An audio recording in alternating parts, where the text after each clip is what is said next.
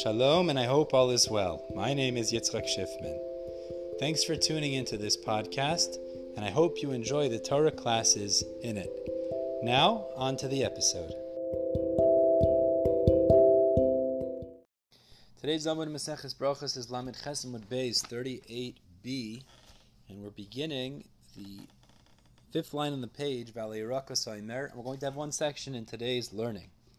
So today we're going to discuss the beracha on cooked vegetables and clarify the position of R Yochanan with three different versions, essentially, or three different shitas within the position of R Yochanan.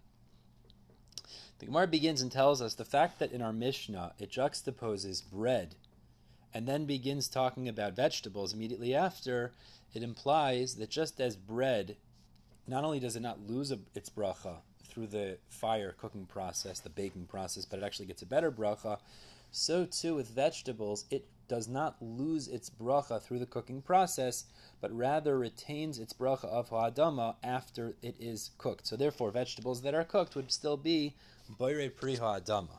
Now, Rav Chizda is the first version quoting these shitas, expounded and quoted the opinions of Rav, who says that cooked vegetables is boirei pri ha'adama, as well as Ula Amar Rav Yochanan, who says cooked vegetables will be shehakol.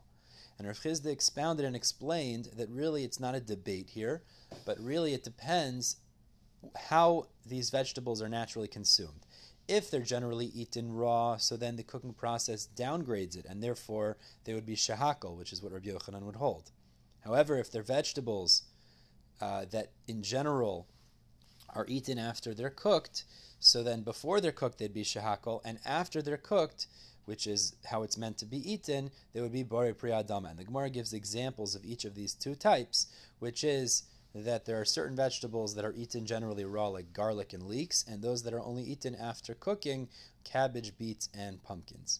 Now, Rav Nachman quotes a similar machlokes, just instead of Rav, he quotes Shmuel as holding that cooked vegetables be boirei pri ha'adama. But Ulam Rav Yochanan still holds to be shehakol. And Rav Nachman attempted to explain, actually this is a general machlokes if cooking downgrades an item to a lower bracha.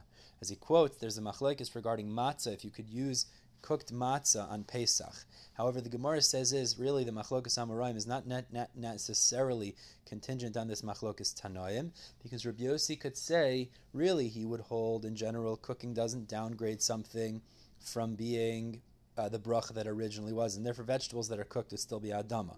Specifically regarding matzah, where there has to be the taste of matzah, and a cooked matzah doesn't taste like matzah, that's why he says it wouldn't be usable.